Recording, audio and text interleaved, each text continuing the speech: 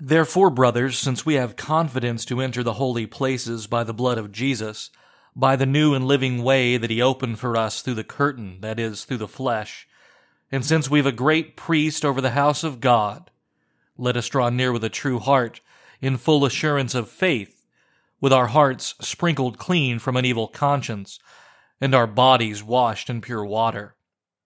Let us hold fast the confession of our hope without wavering, for he who promised is faithful.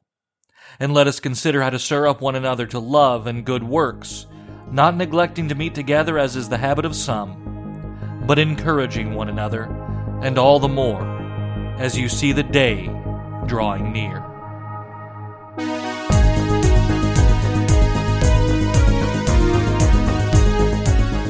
Welcome, everyone. You are listening to A Word Fitly Spoken. I'm Willie Grills here with Zelwyn Heidi.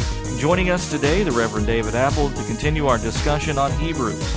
Gentlemen, how are you? Doing well, Willie. Good to be on with you guys. How's the weather down in Paducah? It's actually a beautiful day today.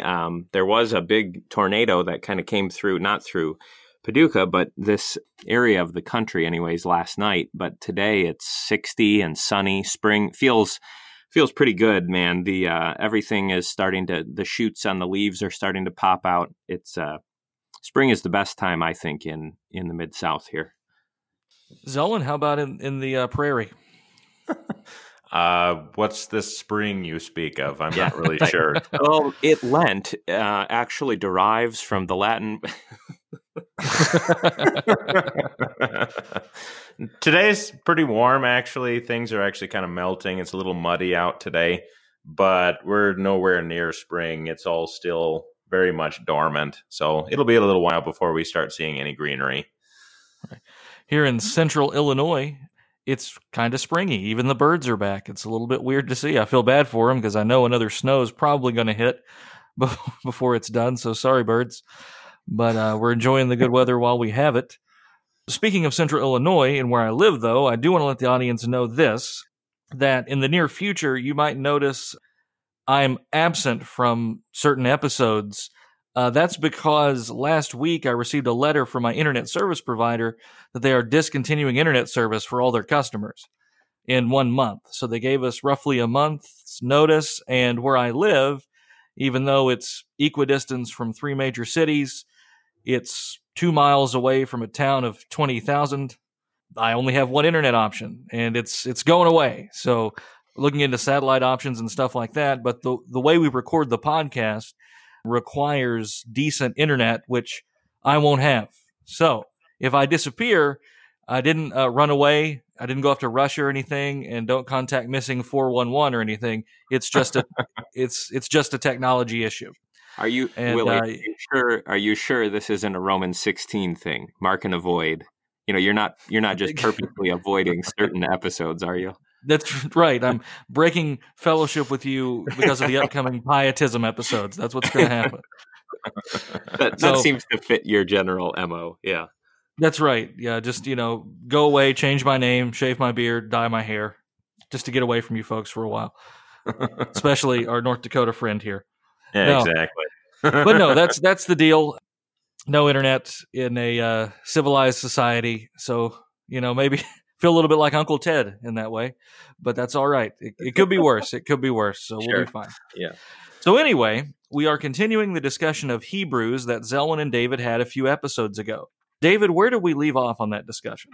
Yeah, the last episode that we did on Hebrews was mainly about Jesus as the great high priest. So a lot of it would be under the category of Christology, the person and work of Christ. And certainly that is, I think that's the heart of Hebrews. And that's what, at least in discussions I have with other pastors or with members, those are the passages people want to look at, the passages that talk about Jesus as, our great high priest who encourages us.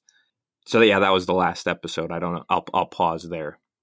Well, all right. So the text is going to continue from Christ as our high priest, forever abolishing really that Old Testament priesthood as we understand it. now leading to this Hebrews discussion of all Christians as priests. And that brings up a lot of questions, right? What does it mean that there is a priesthood of all believers? Does that mean there is no longer any clergy class? What do we make of the church using the word priest for so long? So all of these things we'll get into because they are very important discussions. Zelwyn, where should we start? Well, I think if we're going to be talking about the priesthood of all believers, maybe we should just start there by defining what we mean, because unfortunately there can be a lot of baggage behind the term and a lot of confusion about what that might mean. So maybe we just want to start with a basic description of what that is. Sure. Either one of you gentlemen want to take that definition? Sure.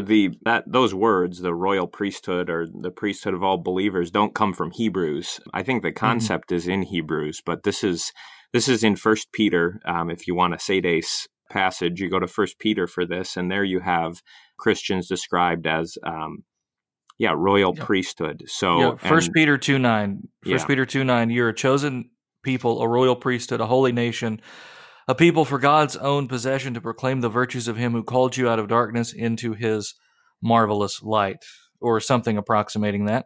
Yeah. And so that's where we get the idea, and then it gets imported into this kind of discussion. There now in 1 Peter then, so you might just kind of in your head think of, okay, the status of priests. Certainly, Willie, you used the word class, like, there is a class of people who qualify as priests. So there's something to do with the status of a Christian, their standing before God. But then in 1 Peter 2, it goes on to talk about offering spiritual sacrifices. And I think that that's really, the status and then also the work of priests. This is where we would draw some distinctions between the sacrifices of the Old Testament and the sacrifices of the New. Right. Would you gentlemen agree that the sacrifices of the Old Testament are forever done away with by virtue of Christ's atoning death? I should hope so. Right. But we have to say it out loud. I mean, what's the reason why we have to have this discussion today?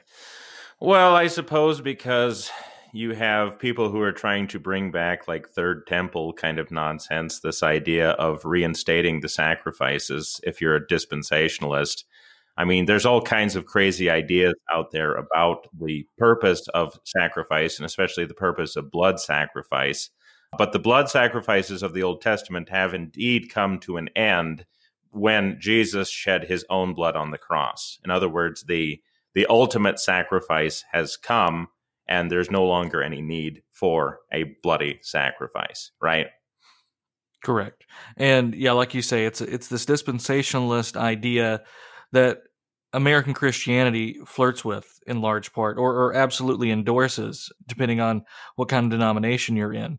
So far that there are churches who are sending money to groups in Israel so that a third temple might be rebuilt and animal sacrifices reinstituted. And as a Christian, I can't think of anything worse that you could do. Yeah. As far as blaspheming God and demeaning the work of Christ. And I know that they don't think that's what they're doing, but it's unquestionably what you're doing. You are saying that Christ did not fulfill the old covenant in any sense, and that it must continue on, this idea of animal sacrifice for the forgiveness of sins.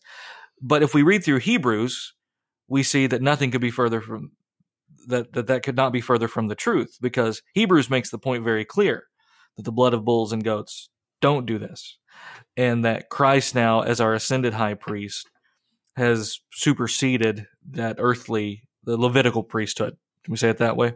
Yeah, the great word for Hebrews there is once and for all, right? So there is no more. There's no need for another blood sacrifice. As you're describing this, it jumps out to me like, if you think of the Judaizing tendencies in the New Testament that are specifically mentioned, like think of Galatians, have to do with circumcision, right? But I can't think of, did anybody even think like, hey, we need to go back to the blood sacrifices?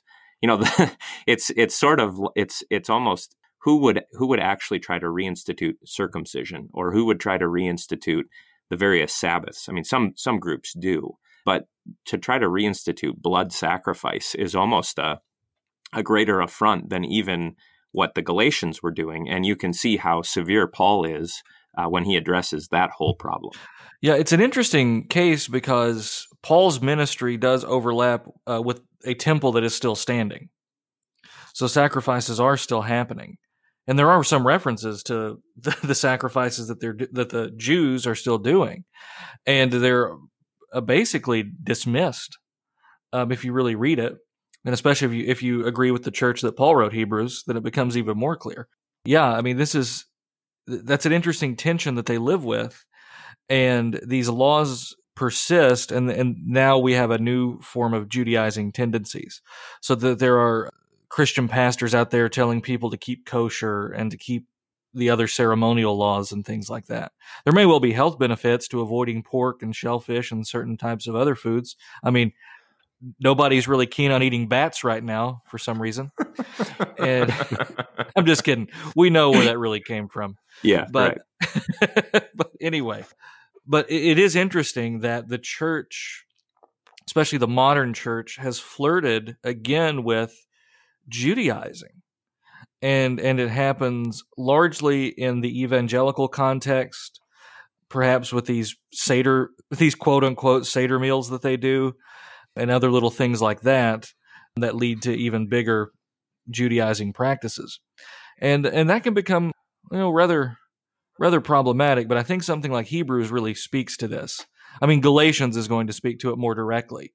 But if we want to have a connection with the Old Testament temple, with the idea of the priesthood, Hebrews is going to give us a more fully orbed understanding of how that works now that Christ is risen and ascended.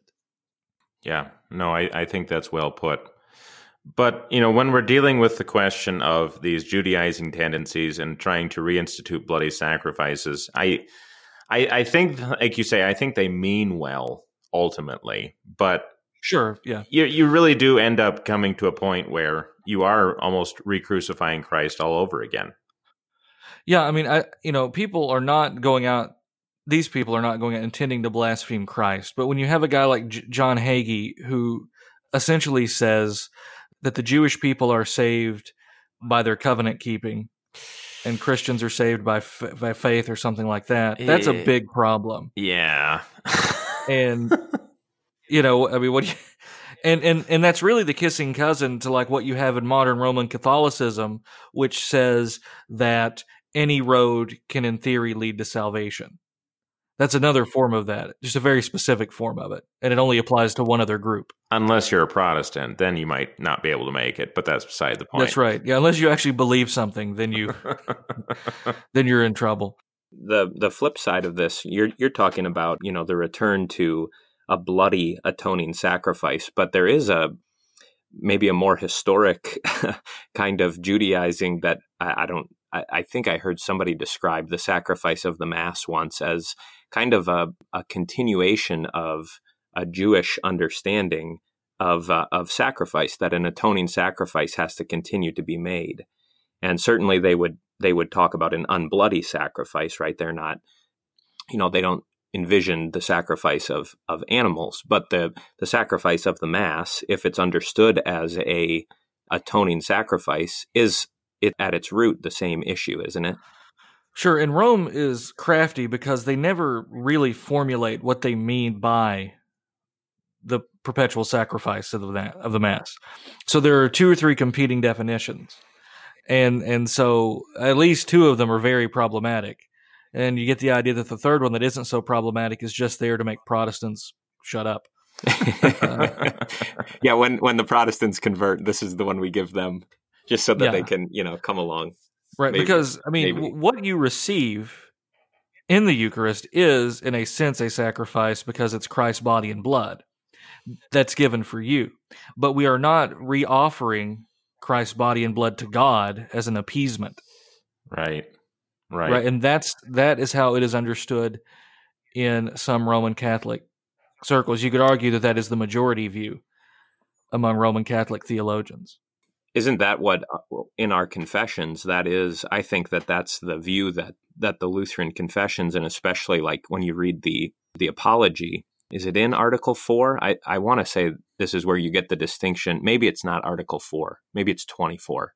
But where you get this whole discussion about the distinction between an atoning sacrifice and a Eucharistic one. And the Lutherans are perfectly willing to say, yes, the Eucharistic sacrifice goes on, the sacrifice of thanksgiving, but the atoning sacrifice is, once and for, that's what Hebrews is saying, once and for all, that's finished. Right.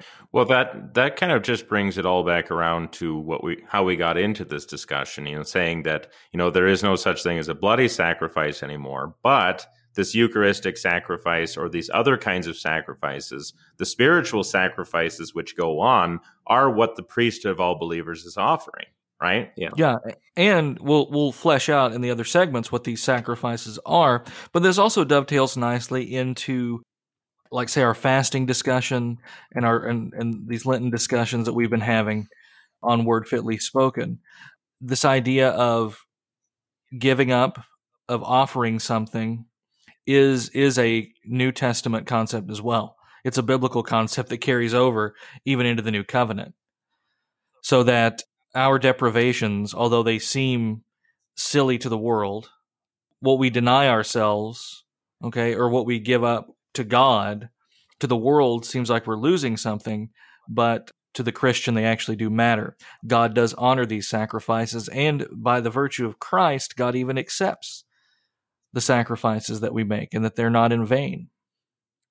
So if there is a royal priesthood, it's a priesthood that continues to sacrifice in this new, even, one might say, even better way. Yeah, I think that's a good way to put it. Absolutely. Yeah, when we're dealing with the spiritual sacrifices, especially in Hebrews, I think you're very frequently speaking in terms of the sufferings which we undergo as Christians, Yes. the kind of deprivations, because the world are imposing things upon us. And that is in a sense a sacrifice as well. I mean, I'm looking like at the end of Hebrews chapter 10, for example, where it says, recall the former days when after you were enlightened, you endured a hard struggle with sufferings, for you had compassion on those in prison, and you joyfully accepted the plundering of your property, since you knew that you yourselves had a better possession and an abiding one. Therefore, do not throw away your confidence, which has a great reward. So this idea of suffering for the sake of the kingdom, of undergoing discipline from our Heavenly Father, I think is wrapped up in this discussion. Wouldn't you agree? Yeah, absolutely. David? Yeah, the Christian does offer his or her body as a sacrifice, right? Not to be burned up or something like that, but the Hebrews will talk about the fruit of our lips, and we shouldn't see this as a division between, I worship with what I say, but what I do with my body, is somehow separate from that. The worship of the New Testament is always unified, right? Body, words, and mind, all three of those things fit together. So if we offer the fruit of our lips, we also offer, the work of our hands and the life of our body. But guys, I thought the body was just supposed to be abused with first article gifts so that we could show our freedom and how much more we understand the gospel. Yeah. Am I wrong? Right. The worthless maggot sack. You call it a body, but we call it a maggot sack. Right. Yeah, we brought that up in the last episode. That's what I'm thinking. Yeah. But we're not playing or anything. Tell that to the saints who endured being sawed in half. Maybe they should have just drank more. I don't know. That's right. Yeah, being put in the iron bowl, or made into torches, or fed to lions, or crucified, or beat to death, or stoned, or not exactly having their best life now. Yeah. So come back to this point on the royal priesthood. Then every Christian here. This is, I don't know if this is a great insight of the Reformation, but I think it's a valuable one, that every Christian is to see him or herself as a priest, and there's no class of like, those are the high priests over there, and here's the the kind of lesser priests, and over there are the Levites, and then there's the rest of the people. Now there's still clergy and there are ordained ministers, but that is a different thing, right, than the priesthood of the Old Testament. Well, I mean, you do have 1 Timothy 5:17 you have to deal with. The elders, worthy of double honor, all that stuff. But those are some of the misconceptions, though, that we'll get into as we go through the text, because sometimes the concept of a royal priesthood can be abused, or certain things can be magnified unnecessarily to the point of there's sort of a radical egalitarianism that comes out, which is not really what you see in the Bible either. But good discussion so far. We are at the first break. We'll be right back with more Word Fitly.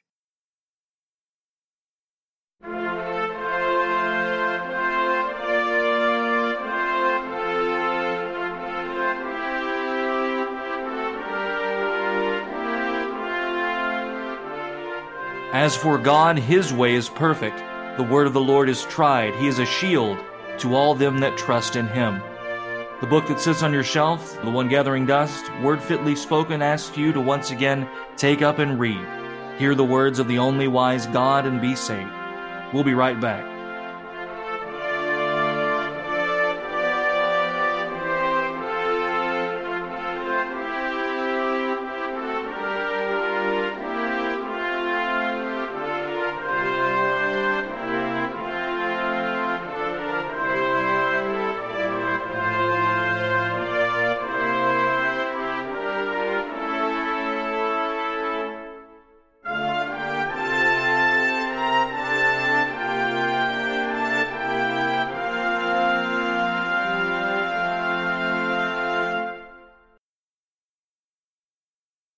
Welcome back, everyone. You are listening to Word Fitly. I'm Willie Grills, here with Zelwyn Heidi and David Apple, talking about the Epistle to the Hebrews.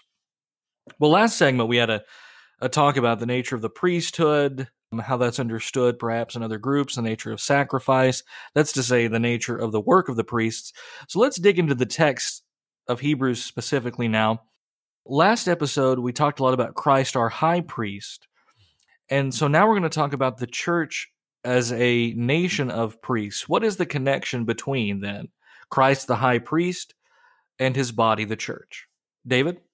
Yeah, I think this is a good connection to make, not just when you're looking at Hebrews, but kind of throughout. The way that we talk about Christology ought to impact the way that we think about ecclesiology, or what's true about Christ should also then be reflected somehow in his body, the church, right? So in this case, we said Hebrews doesn't actually have a verse that says, the church is a community of priests. That's the First Peter's passage.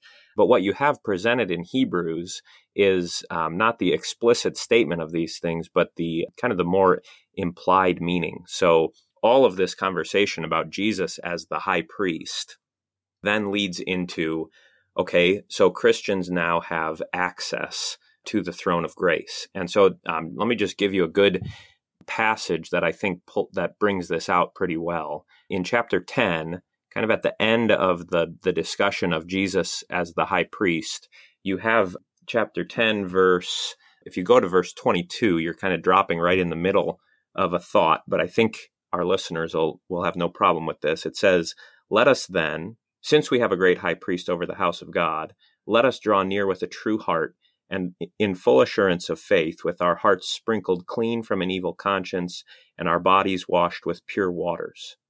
Okay, so because of Jesus's priestly work, the church has access into heaven, right? The church has access to the throne of grace, which is another Hebrews, that's Hebrews language there too. And so what's being implied here is that the same way that the priests in the Old Testament had access into the earthly temple, now the church of the New Testament, without distinction, we can say this, the church, without distinction, has access to the throne of grace through Christ. So what was true about the high priest now becomes applied in the brothers and sisters of Christ who form this community of priests. I think you can elaborate on that point a little bit more too if you turn into the chapter 12, towards the end of that chapter, where it's written in verse 28, "Therefore let us be grateful for receiving a kingdom that cannot be shaken, and thus let us offer to God acceptable worship with reverence and awe, for our God is a consuming fire." And so this idea of the kingdom having come to us, through Christ, and having received it, that kingdom that cannot be shaken, Therefore, our response becomes this offering up to God an acceptable worship, which is, to use the language of Romans, our spiritual sacrifices. So I do think that you see here in various little hints and ways in Hebrews this notion of a priesthood of the believers. You just have to recognize that, like you say, David, it comes first from who we are in Jesus, and then what we return to him in thankfulness and praise, right? Yeah, this is an interesting thing in the New Testament. Think of like Philippians 2. Okay, in Philippians 2 you have the song of Christ, right? That is one of the great expressions of the divinity of Christ, right? Being in very nature God, did not consider equality with God a thing to be grasped. So you have this real high Christology right there. Okay. But it is part of a command, right? Paul doesn't see like, okay, now I'm going to teach you about Jesus.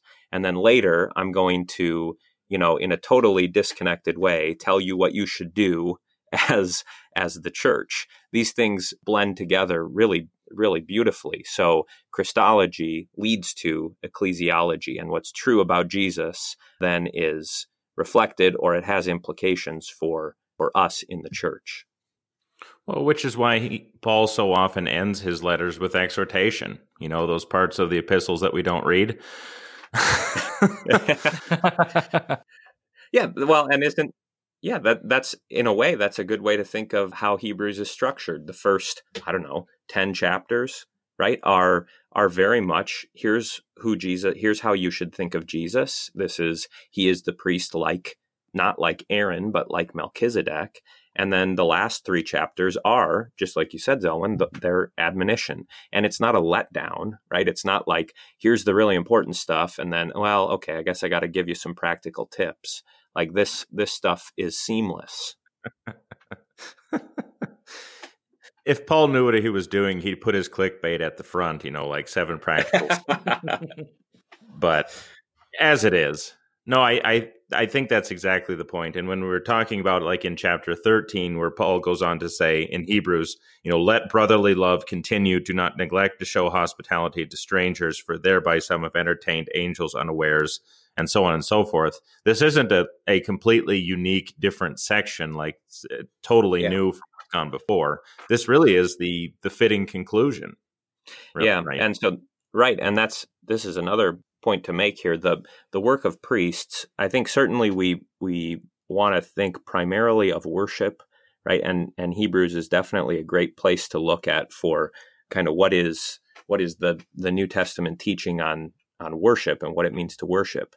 But what you just pointed out, Zelwyn, is a good point to make, that the worship of the church continues beyond, just the assembly of believers, that the life that's lived outside of, the quote unquote church is still a part of our worship, even though, we would make a distinction and say,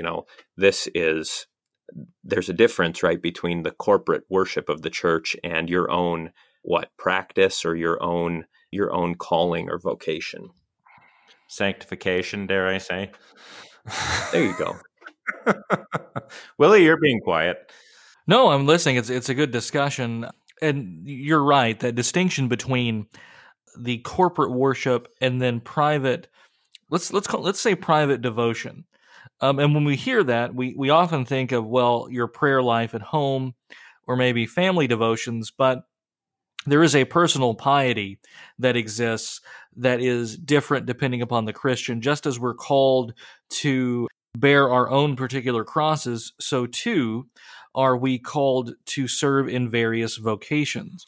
And so the way in which we witness, or the way in which rather we carry out our faith, is going to look different from person to person. The mother, for example, has a different duty than the single man somewhere. All of our duties are to God, but the mother and the father, certainly the father, for example, have a duty to pass this teaching on to their children. Well, maybe the single guy playing Fortnite for 8 hours, 1, should cut back on Fortnite, but 2, he's going to witness to, say, his friends or his family. His life is a testimony to Christ.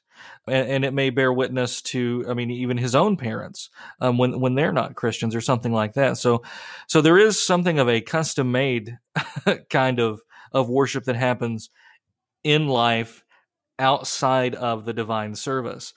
And I think we limit devotion, piety, worship when we only think of it in terms of an hour or so on a Sunday, when it's only in the context of the service, the Mass, if you will. So you're absolutely right. Go ahead. So what you're saying, Willie, is that my Christian Minecraft server is pleasing to God. Is that what you're telling me? It depends on the confession of your particular avatar, Zelwyn. Well, he's building Hagia Sophia again in Minecraft, so it's all good. 100% pleasing. Yes. He honors that, no question. It does become silly. I mean, and honestly, as we've said many times before on this very show, that calling everything a ministry is silly. It's well, I'm going golfing with some guys from church. It's the golf ministry. Bro, just go golfing with your friends. Go golfing with your brothers in Christ. It doesn't have to be a ministry. It doesn't need to be put on the website. Just go be a human being in the world. It's fine. When we put these artificial things over it, then it almost is like a pressure that doesn't need to be on it. A lot of our life as priestly Christians is lived just doing everyday normal things, but always being mindful of who we are in Christ and what that means, And so, yeah, your home, a Christian home, guys, is going to look different than a secular home, or at least it should. And I'm not saying put a live, eat, pray, love decal or something on your wall or something like that. But our art certainly is going to be different. What we allow into our homes, even something as simple as in the Christian home, when we sit down to a meal, and it should be at a table. Please, Christian families, try to eat at least one meal a day together as a family at your table. When we sit down, what makes our meals all throughout the year different? Well, the spiritual sacrifice which we offer up by giving thanks. There we go. And that's a very nice way of saying we say grace. Say a prayer, yeah.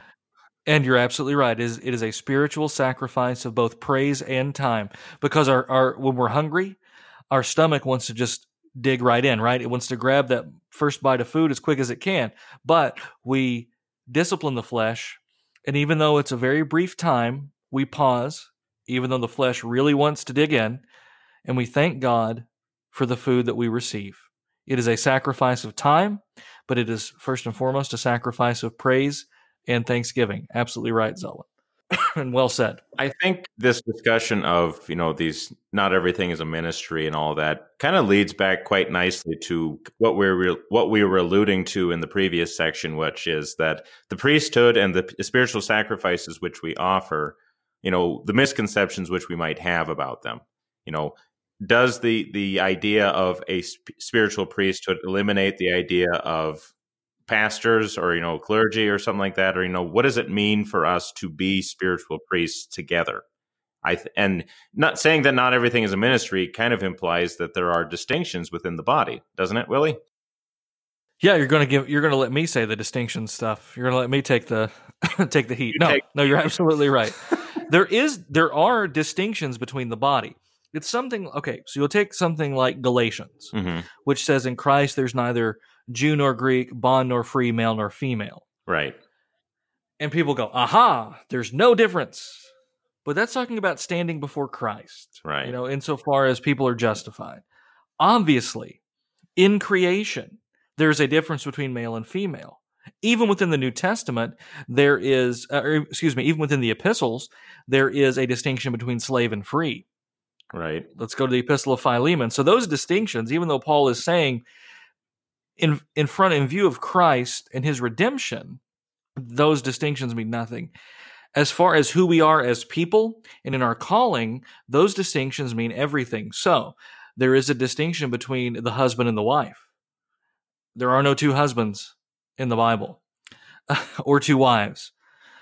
Although there might be a husband and more than one wife, that gets a little tricky. But that's not what it's supposed to be.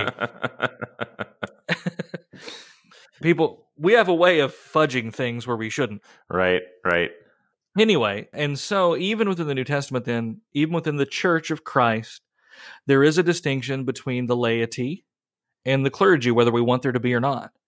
It goes back to 1 Timothy, or like we said, that the elders are worthy of double honor. No, that's not lifting up the clergy here. It's simply saying that they are called into a very important and specific vocation.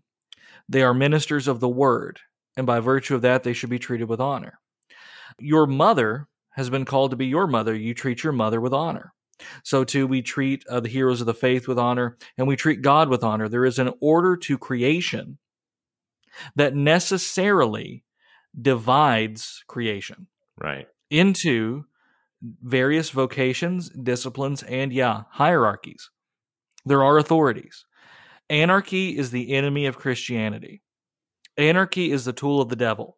Order is the fruit of the Holy Spirit, and order assumes authority where it is and submission where it needs to be in a God-pleasing way, not with abuse, okay, not being an overlord and overbearing, but there is a godly authority established by God in creation. I was talking with David with this during the break, and I think one way that we put it then that kind of really encapsulated this is that even though there remain these distinctions within the body, that doesn't abolish the spiritual priesthood because we possess the Spirit equally. We all have access to the Spirit equally. Yes, a man and a woman have the same Holy Spirit and the same access to the throne room of grace by virtue of the mediation of Christ and the intercession of the Holy Spirit when we don't even have the words to pray. Male and female have that, young and old, the different races, whatever distinction you want to make between men, we have that same, insofar as we're Christians, we have that same Holy Spirit and that same access to God. Right. And that's the nature of the royal priesthood. But as far as who we are and where we find ourselves, there are distinctions that still exist. Yeah, right. And that's not a bad thing. We might not like it. We might bristle like teenagers at home who think dad's stupid.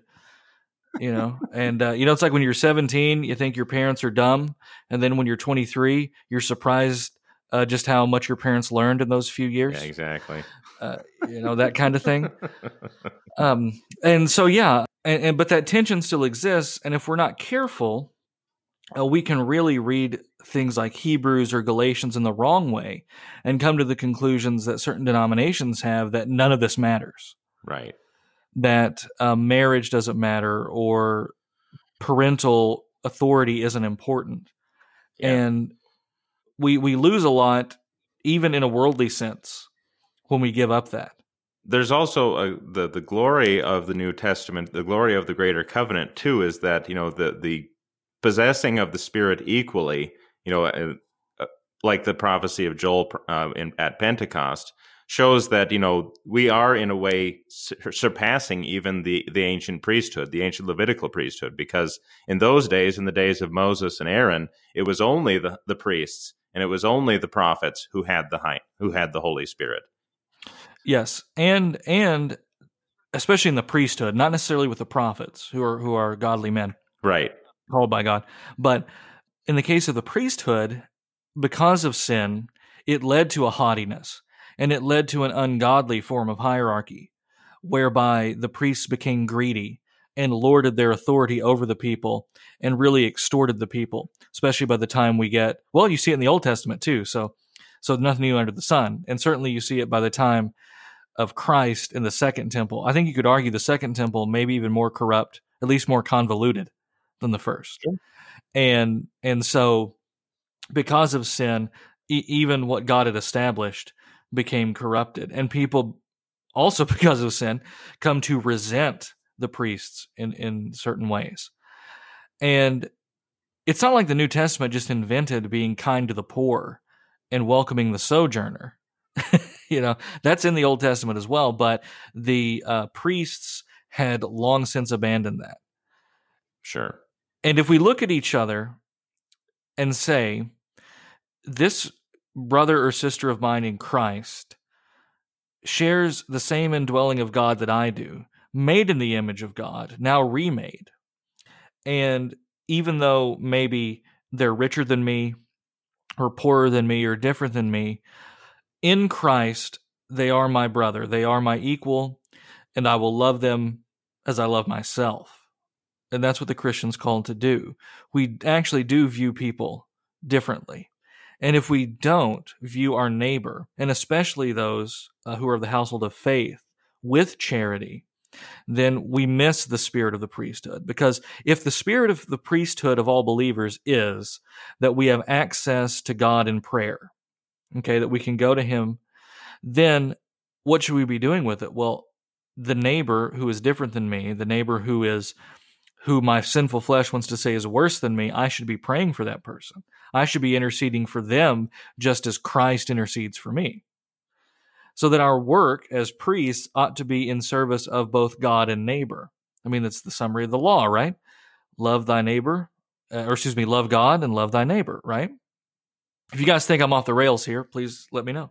I think you're right, and part of the value of kind of recovering this sense of being priests is for this very reason, right? That you don't view yourself as somehow separate or above. This was the problem with the high priests, is that they came to view themselves as this elite class, where the whole idea of priesthood, I think this is why it was established in the Old Testament and why it continues in a broader way in the New Testament, is that you are representing those who, in the Old Testament, the priest was representing those who were coming to worship, right?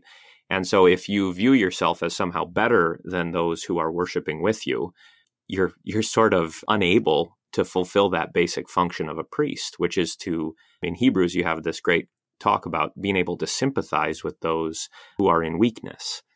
And the priesthood, the what's a good word for this? Solidarity. I mean, there is some value, that word can be abused, right? But there is some value to recognizing the solidarity that we have with one another, and even with those who are outside of the faith, that we use our access to represent our brothers and sisters in Christ, and also those who are outside of the faith.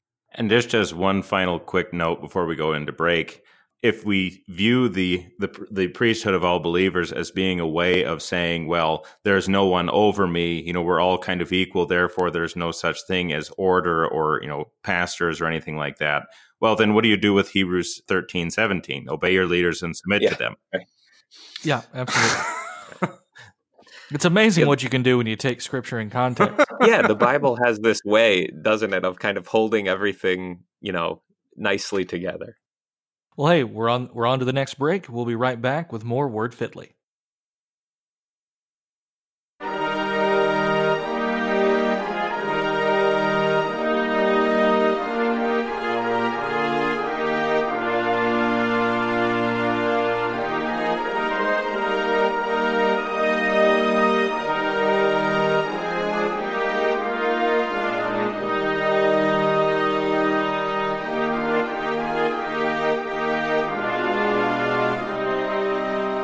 The word of the Lord says, "Get wisdom, get understanding, forget it not, neither decline from the words of my mouth." You can check out all of the Word Fitly Spoken podcasts on Podbean, iTunes, or your favorite podcast app. We'll be right back.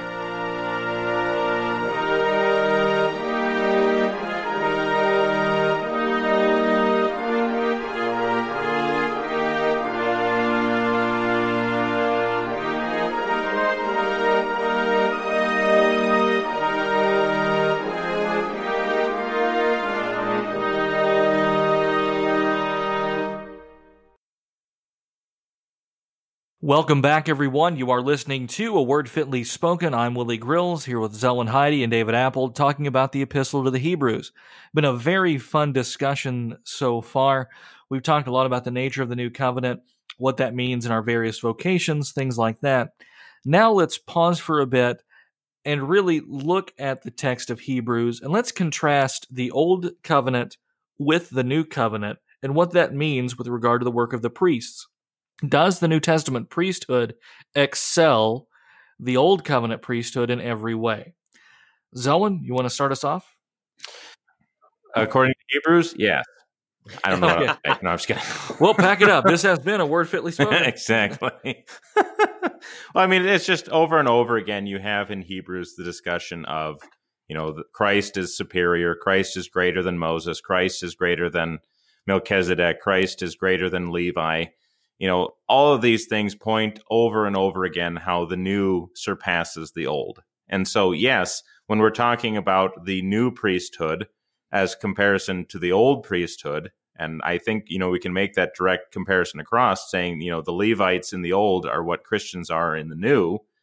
In every way, our priesthood is superior. And I think it really just comes down to the details just to show how that happens. Right, David? Yeah, I think so.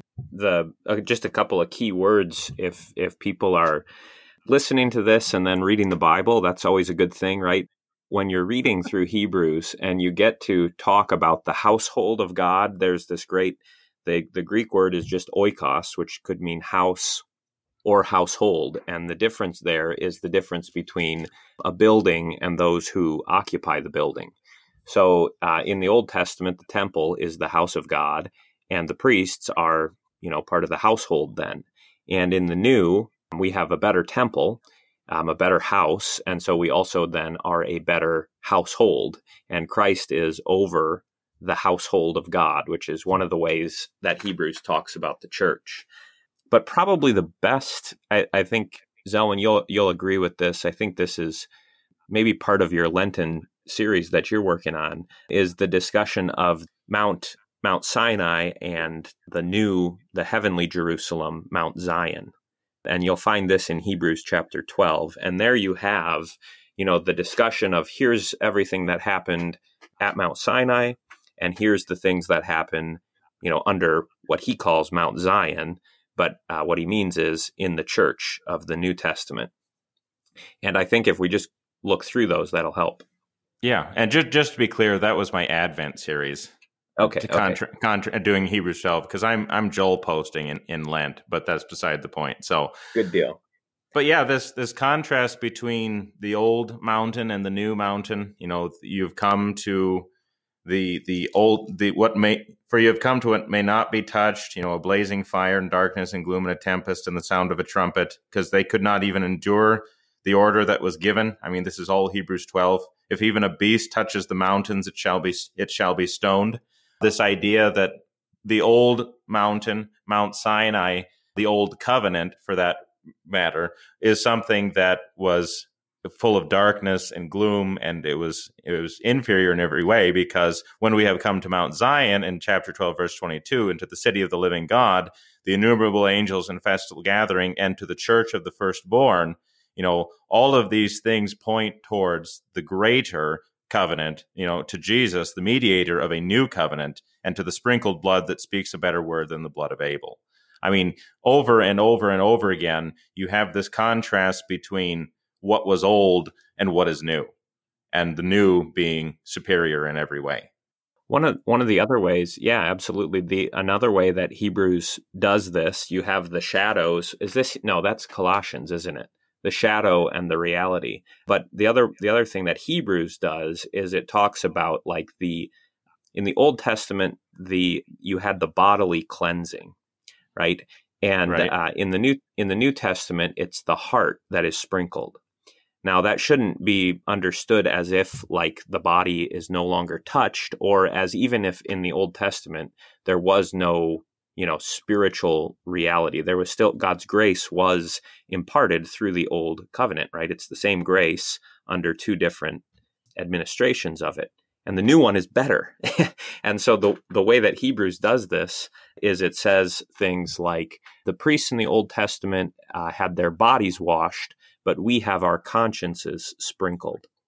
And so it's that idea of the deeper that this goes into you, the deeper that it touches you, the better it is, right? And so the external stuff was good and it was fine. And there is an external aspect to the New Testament, right? It's not like we only talk about spiritual things, right? There is water in that font, and there's bread and wine on the altar. There is hands that reach out and touch you. So But the greater thing is that there's a fuller sprinkling or a permanence to the New Testament that was not there in the Old Testament. Well, let me just use a couple of examples to illustrate that I think can be pulled very nicely out of like Hebrews chapter 12 or just Hebrews in general. The first one being with the Holy Spirit and the coming of the Spirit being, in a greater way, which we kind of alluded to before. In the Old Testament, like Moses kind of laments the fact that not very many people have the Spirit. It's always kind of limited. It's always kind of held off and kind of confined. Whereas in the New Testament, you have the outpouring of the Spirit at Pentecost, which shows that the Spirit has come to us in a greater way, so that we are now worshiping in spirit and in truth, as Jesus says, in a way far greater than the Old Testament ever did. And I think the other one that I want to bring out too is that imagery of the mountains again in chapter 12, where Mount Sinai, for example, is described in terms of exclusion and keeping off and distant, so that they are approaching God, but they're always not really there. But whereas we, on the other hand, because we are the living temples of God, the living temples of the Holy Spirit, God is within us, which means that we are in his presence in a way far greater than the Old Testament ever knew. Yeah, absolutely. The difference is between like a copy. So this, here's the Hebrews thing. I was thinking of shadows. That's the Colossians stuff. But the tabernacle and Hebrews, I think, includes the temple in with its discussion of the tabernacle, is always referred to as a copy of the heavenly, the heavenly place. And what Hebrews does is says, now those copies are done away with, and through the flesh of Christ, we have access into, the actual thing itself. We have access into heaven. And so this is, if there's anywhere that's going to talk about heaven on earth, here's the connection. Here's kind of the access point, anyways, where Christians have access into the heavenly realities. And of course, we should be clear here that this whole discussion follows chapter 11, where you have the fundamental thing is that these things belong to us by faith, right? And without faith, there is no access into heaven. You can stand in that church as much as you want, and you can go up and you can receive the sacrament without faith, and it will do you no good. It will harm you, right? Right. Well, and that's not to say, though, that the Old Testament saints didn't have faith, because the whole point of Hebrews 11 is pointing out the faith that they had. Well, what also is at work here is that with the coming of the Spirit, with the coming of the new age of the church, I mean, I'm probably going to sound a little dispy here, but that's okay, because this is a different time. We are come to the last days. The end of all things has come upon us. Yes, exactly. Because we live in this time now, God has poured out onto us a greater measure of the Spirit, and we live in a time of greater knowledge and greater revelation. So what we see and touch and handle, kind of a thing, are things that the Old Testament looked forward to, but they never really got there. But now, because we have come to Mount Zion and to the assembly and to the church in heaven, we have come to that which is greater, because God has poured himself out in a greater way. Willie, I'm probably starting to wander into some dispensationalist kind of talk here, but I mean, help me out. No, I think it's good. One of the things that the Church of Christ is always accused of by this type of dispensationalist, the one who would say that the old covenant ordinances persist or will return in some way, is they say, well, you're a supersessionist. And that's the idea that the church replaces the Old Testament community of faith, right? That the Church of Christ supersedes the old covenant temple worship. And to that I say, yeah, guilty as charged. Yeah, that's what I believe. But if we want to put a more nuanced spin on it, any Christian has to be a supersessionist, because that's what the Bible teaches. And it teaches it in this way, that the earthly temple, as we know it, especially the first temple, second temple, that is done away with by virtue of what Christ has done. And so all of those things, it's not replaced in the way that the dispensationalists think, because dispensationalists see the Bible as different epochs. So God is Right. working this way for a time, then he stops, and he stops. Well, no. There is a gradual progression toward the final fulfillment of all these things, and that has been found in Christ. And so from the first sacrifice in the garden to Noah to Abraham to Moses, okay, all of those things, those covenants are building toward the newer and greater covenant. And that was always the intention. The church was not a plan B, as some teach. Some teach that, well, because the Jews rejected, then the gospel went to the Gentiles, ergo plan B. That's nonsense. It was always meant to be, and you can see this in the prophecies about salvation in the Old Testament. It was meant to be a universal salvation. That is to say, salvation offered to all, regardless of whether they're Jew or Gentile. And that was the promise. Well, the promise is fulfilled finally in Christ. And so, yes, the greater reality is not an earthly temple with animal sacrifice. The greater reality is the church of Christ, the church of God, which was established by him as he finishes his salvific work in his incarnation, death, and resurrection. That church, capital C, supersedes what came before it, because the whole point of everything that came before it was to point toward the perfect that was coming. And that perfect was Christ and the church that he established. And that's the church that we are a part of. We don't want to go back to the old ways. So when someone accuses you of that, just say, yes, I do believe the Bible.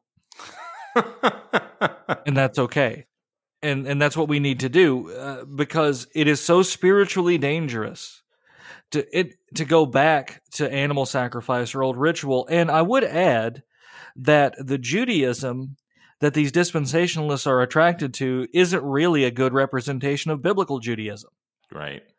One, if there is such a thing as biblical Judaism, they would have believed in Christ by now. But two, what you really have ritually is a medieval form of Judaism.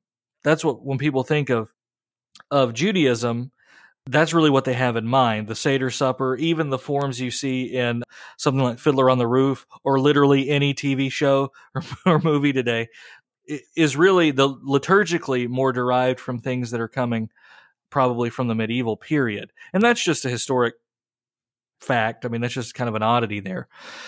And so I'm not trying to demean these people, but simply say that there is exclusivity when it comes to the Christian faith, and that one must embrace Christ in order to be saved. And I would argue that embracing Christ means to embrace what he has revealed. And that means embracing what he has revealed about worship and about the nature of our relationship with God and how we receive forgiveness and how we commune with God.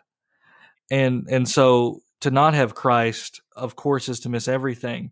But then once we believe in Christ, it is a submission to everything that Christ has taught us in both the Old Testament and in the New Testament. Maybe I took it farther than you wanted, Zelen. That's a good point. I sometimes hear people talk about the temple curtain being torn, right? And so since the temple curtain is torn, that's a sign, right, obviously, that the temple and its worship is done away with. And Right. so, and that's true, that's right. But then what you're saying, Willie, is the next step is what has replaced it, right? Because it's not just that the temple is gone and therefore no form of worship is is any better than any other form, right? And what Hebrews is so great at pointing out for us is that the new and better way is through Christ, right? Not just everyone can kind of do whatever they want, but we look to Christ and what he has established for us. Now, certainly there is freedom. Not everything is in the realm of command here, command or forbidden. There are some things that are free. But what I often hear is a good recognition the temple curtain is torn, but maybe not quite the same recognition that the new thing that has been established, the sacraments of the church and the worship of the church, replaces those, and we aren't just left kind of to make things up as we kind of see fit. I just would like to clarify, though, Willie. Are you saying that the Bible regulates our worship?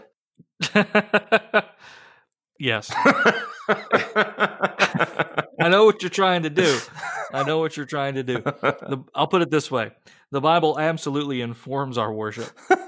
We'll leave it at that.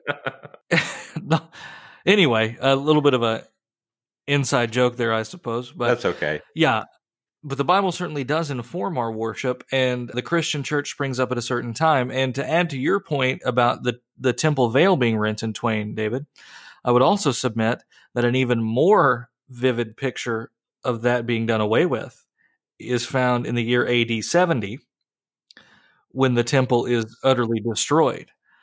And that's an interesting bit of history because it forever separates Christianity from temple worship, but also causes the gospel to really go out into the world in a way that it didn't before. I mean, Paul is going out into the known world, but it expands even further once the temple is literally done away with. And these are hard things for us to talk about because I know that people out there are going to hear this and say, well, you're all manner of epithets, right? How can you say this about the this religion or these people? And what I'm submitting is that the first Christians are Hebrews who grew up worshiping in temples and in synagogues or in the temple and in synagogues, and they understood the nature of Christ and what the new covenant was. They didn't dwell in the shadows, and when they started to go back into the shadows, the apostles were there to call them away from that. And that's really what you have here in Hebrews, this balance of, okay, this is how the old covenant is fulfilled in the new. And this is how really the principles laid down there are continued into the new covenant, but really made more perfect in the new covenant. And so we are really just trying to show you the clearer and the better way here. And it really is spiritually dangerous to flirt with these ideas that there are two ways to heaven or that sacrifices need to return. It's not okay, fam. It really isn't. And the proof that this is the biblical truth is that a lot of churches today will fight you on these things and condemn you and call you all manner of names. Not to mention the fact that when it comes to Judaism, there's even modern political spins to it that complicate it and cause things to become even more heated in the debate. Right.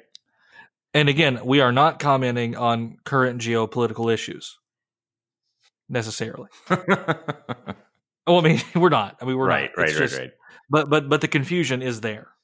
Maybe as my closing thought then, just as a way of kind of putting a nice little bow on that, I think it's interesting that within the first, even the first 100 years of the church, you have this very conscious separation from Jewish forms of worship as being, part of the old and what is passing away, even before the temple comes to an end. So I think, when they took what was good. I mean, we do have some elements of our worship even today that is, it goes well back into the practices even of the synagogues.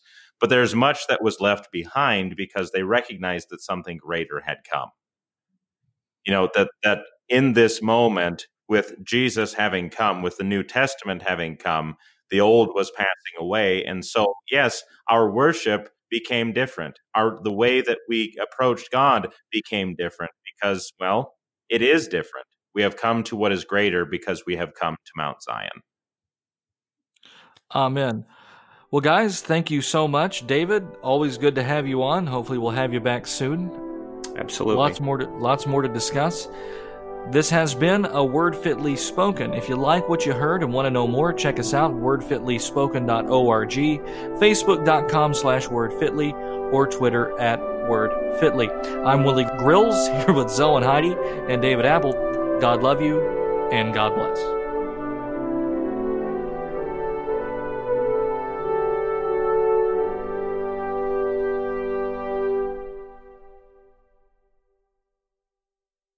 Remember your leaders, those who spoke to you the word of God. Consider the outcome of their way of life, and imitate their faith. Jesus Christ is the same yesterday and today and forever. Do not be led away by diverse and strange teachings, for it is good for the heart to be strengthened by grace, not by foods, which have not benefited those devoted to them. We have an altar from which those who serve the tent have no right to eat. For the bodies of those animals whose blood is brought into the holy places by the high priest as a sacrifice for sin are burned outside the camp. So Jesus also suffered outside the gate in order to sanctify the people through his own blood. Therefore let us go to him outside the camp and bear the reproach he endured. For here we have no lasting city, but we seek the city that is to come. Through him, then, let us continually offer up a sacrifice of praise to God, that is the fruit of lips that acknowledge his name. Do not neglect to do good and to share what you have, for such sacrifices are pleasing to God.